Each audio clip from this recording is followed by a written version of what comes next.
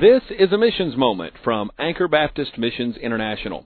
But ye shall receive power after that the Holy Ghost is come upon you, and ye shall be witnesses unto me both in Jerusalem and in all Judea and in Samaria and unto the uttermost part of the earth. Thank you so much for listening to today's program. I am Brian Coates, and I'm inviting you to enjoy the next few minutes with us as we examine mission fields around the world and as we study together in the Word of God. You can listen to all of our broadcasts on WGCR.net. This week in Missions Moment, we've been talking about the nation of New Zealand. And as I began to look further into the details about the country, I found one of the main subjects about the nation of New Zealand is their sports. And a lot of countries have a huge emphasis on sports. In New Zealand, most of their major sporting codes played in New Zealand have British origin. Rugby union is considered the national sport and attracts the most spectators. They also have golf, netball, tennis, and cricket, which have the highest rates of adult participation. And then there's other sports that are also popular among young people, including soccer. About 54% of New Zealand adolescents participate in sports for their school. Also in New Zealand, they have a very interesting cuisine. The things that they eat would include things that are normal to the Pacific Rim, drawing inspiration from Europe, Asia, and Polynesia. For dishes that have a distinctly New Zealand style, there's lamb, pork, and venison, along with salmon, crayfish, oysters, whitebait, and a particular type of snail. Also mussels, scallops, and shellfish, sweet potatoes, kiwi fruit, tamarillo, and they have a national dessert called pavlova. These are some of the foods that they eat there in New Zealand.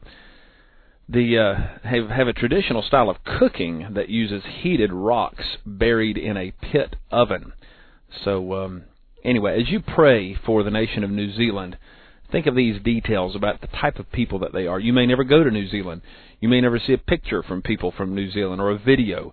You may know nothing about New Zealand, practically speaking, but they are people, and these are just a few of those details. In our devotion this month really, we've been dealing with Colossians 3. If you then be risen with Christ, seek those things which are above, where Christ sitteth on the right hand of God. Set your affection on things above, not on things on the earth. For ye are dead, and your life is hid with Christ in God. When Christ, who is our life, shall appear, then shall ye also appear with him in glory. I love how the Bible always agrees with itself. And throughout the Bible, you'll find passages of Scripture that are similar to one another, or that reflect one another, or that even complement one another. Galatians 2:20 is very clear. The Apostle Paul said, I am crucified with Christ. Nevertheless I live, yet not I, but Christ liveth in me. It says, Christ liveth in me. Well, what does Colossians 3 verse 4 says? It says, when Christ, who is our life, shall appear. Once again, we see that Christ is our life. He liveth in us, He liveth through us, and He is our life. What is your life today? James said, our life is but a vapor that appeareth for a little time and then vanisheth away. There's not much to say about our flesh. There are people that did great things 500 years ago, and in their mind they did wonderful things. But there are very few things that we actually know about from 500 years ago. 1,000 years there were great men that did great things and great women that did great things, but we don't know a whole lot about it. The only thing that will matter 1,000 years from now for you is what you have done in obedience and in service to God. Father, help us to follow you as our life and be obedient in these days. In Jesus' name we pray these things. Amen and amen. Thank you for joining us today for the Missions Moment.